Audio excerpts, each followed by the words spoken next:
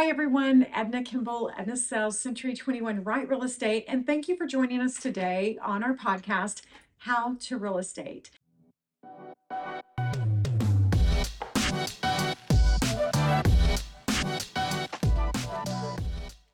If you are a newer agent and you are looking for answers on how to communicate, I get the calls a lot where people say, well, I started a conversation and I couldn't get it to go anywhere. I couldn't get it to flow. So today we're going to talk about how to have better conversations with your clients so that you can help them solve their problems.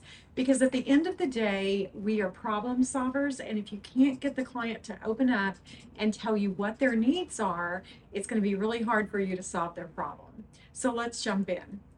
Number one, don't ask a specific question, ask an open-ended question. Rather than asking, how was your weekend? Because that makes it too easy for them. They just say it was fine. Instead, ask, what did you do this weekend that was enjoyable? Or tell me what you enjoyed the most about your weekend. So that way it's not just a question, it's more of like a demand, but a friendly demand. It's assertive and it shows that you're bold. It also shows that you're genuinely interested in their answer and that you're asking out of it, not asking out of an obligation, or just making conversation to be polite while you're around them, that you truly want to know the specifics. You know, we've all been in that situation where someone says, how are you? And you say fine and you're not fine. Okay, also what you want to do is repeat back. This is a great tip to use during those first client meetings when you're learning about their budgets, their wants, their needs, the real specifics. During a conversation, repeat back what they said to you in your own words to make sure that you have a clear understanding of what they're saying. This ensures that everyone's on the same page. Your clients will be sure to appreciate how dedicated you are and that the fact that you're understanding them. And it also gives them an opening to say, no, that's not exactly right. Now, as I had mentioned, ask open-ended questions. Avoid questions that lead to awkward silences or dead answers. Now, all day, every day, we are meeting strangers, so this is a really important one. An example is, let's say you just learned that a client loves to ride their bike. Instead of asking, where's your favorite area to ride?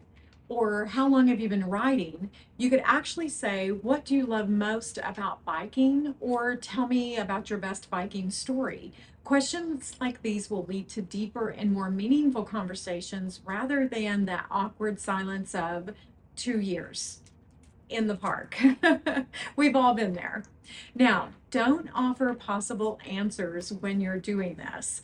When asking a question, especially in the very beginning, don't ramble on nervously with possible answers. So, what are you looking for in a home? Something like a quiet neighborhood, somewhere more in the suburbs area, more traditional, more modern? Don't do that. It confuses the client. By doing this, you might unintentionally be setting expectations for how they should answer. So try ending the question at the first question mark. Don't give them time to think on it so that they can truly tell you what their wants or needs or desires are. Let them speak in their own words. You can always follow up with more specific questions to get the information that you need. But leading the client is not a great way to get the true answers. Now, mirror their behavior. I know this is like an old classic tactic for developing rapport, but it's old and it's classic because it kind of works. So start by observing your client's energy level. I like to say, read the room. Are they calm or are they energetic? Tone of voice, are they speaking softly or are they more forceful? Posture, are they leaning back and completely closed off or are they open and very, very animated? Then match his or her behavior. You're not being disingenuous, you're really making them more comfortable. According to body language experts, when you mirror the body language in a business setting or any setting for that matter, the other person will know that they have developed a mutual rapport with you. You can also use a quid pro quo approach. Now, this just simply means that if a client gives you information about something, try and return a little information back to them to keep the conversation going. This also helps them feel more comfortable. Remember, your job is to be a good communicator and to help them be comfortable. They don't have a job in this situation. Now, let them know it will be brief. People are more willing to speak with you if they know they won't be trapped for a long conversation. Realtors can sometimes be wordy, I included, I like to talk. For example, if you need a client, for example, if you need to call a client, let them know up front that you're not going to hold them hostage on the phone for the next 30 minutes. You can say something really quick like, hey, I'm in between meetings and I wanted to reach out to you before the next one starts, and I just needed to know, blah, blah, blah.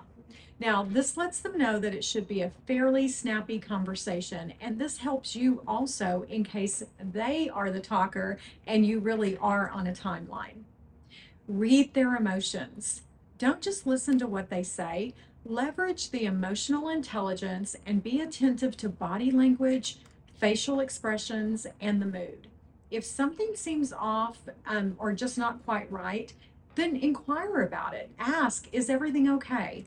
They'll appreciate the kindness behind the question, and it will take that agent client relationship to a deeper level, and they'll understand that you really are present with them in the moment.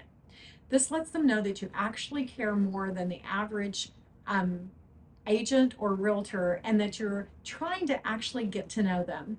Now, I've been doing real estate for 20 years, a little over, and honestly, all of my clients that I have connected with have become more like friends or family. And guys, that is how I prefer it. Those clients, friends, continue to utilize me and work with me, and then I have become more of a mentor to them in certain situations. So if you plan on doing this for the long haul, make sure to take the time to get to know the client so that they can possibly become a friend in the future. Because working with friends and family, guys, way more enjoyable, way more comfortable than meeting strangers all day, every day. Now, some of us feel like we've never met a stranger, and part of that is because we really do take the time to try to meet and get to know the client. So if you are having trouble communicating or getting more out of your potential client, then maybe take some of these suggestions and see if they work for you. So as always, if you have any specific topics you would like for us to cover, please reach out. I'd be happy to help. And thank you for watching another episode of How to Real Estate. Thanks, everyone.